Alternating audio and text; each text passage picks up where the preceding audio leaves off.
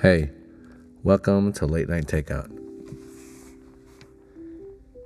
It's weird to think about how much we are like our parents, even if we don't want to be. I never had a good relationship with my dad. He immigrated to the US from Korea and never felt like I was living a hard enough life to be like him.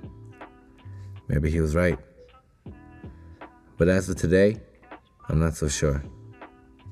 It's strange, but the more I grow as a man, the more I learn I am like him. Growing up, him and I would be at each other's throats. In Korean culture, hitting your kids was, and still is to some degree, just normal. So when I say at each other's throats, I really mean he was whooping my ass and I was crying. Until I learned that if I didn't cry, he would stop. So I stopped crying. My parents stopped hitting me as much in return. I asked my friends, who at the time were Asian, was this normal? I was met with no contrasting opinions. Not that raising me was any walk in the park. Who could prepare them for the ADHD-addled, bisexual artist who wanted nothing of the American dream beyond learning about it, admiring it, and molding it into my own thing? I think corporal punishment was their own way of toughening me up. Or maybe they felt just a little out of control. That toughening me up was all they could do. To communicate the pressure they felt to succeed, and in turn, wanted me to do the same. Believe it or not, I do not blame them. I used to be mad for a long time. But after losing my mom, I find it hard to stay mad at the past. Her passing taught me the present is all you really have. But nonetheless, I can't help still wander down memory lane on a rainy day. How things could have been different. I can't deny my own anger has prevented my dad from really making amends with me over the years. Anger is so vindicating, but blinding. As my anger continues to fade, I learn more and more about the world, myself, and as a result, my dad. In a way, I still get to have a special relationship with my dad. He inspires me to be everything he's not, like he planned. And the guy was very smart. And the hardest worker I've ever seen. That's just being fair.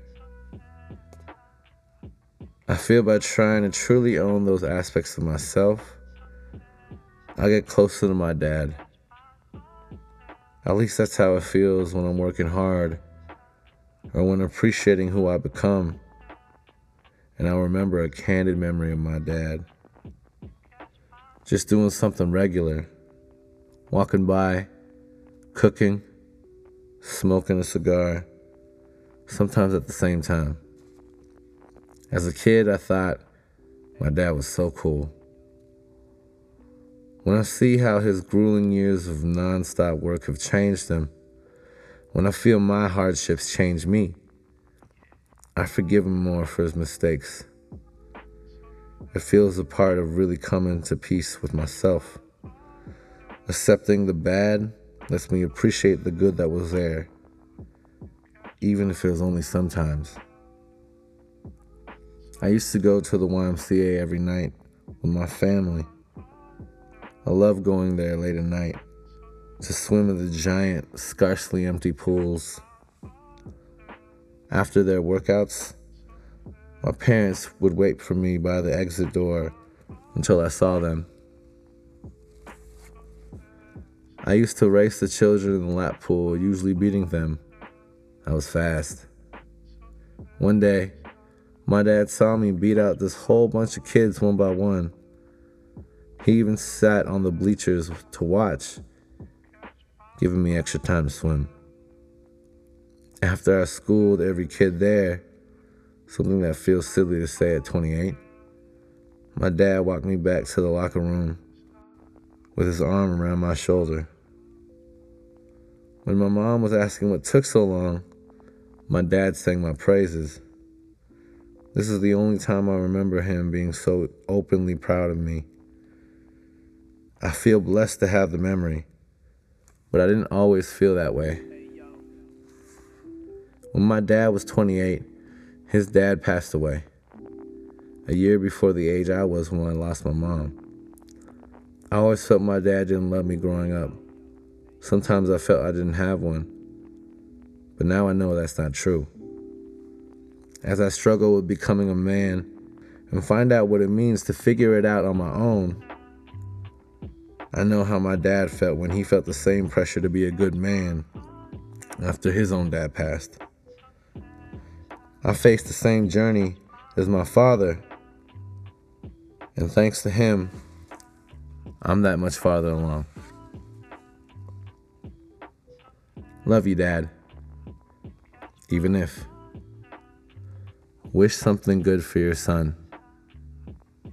Happy Father's Day. Thanks for the time.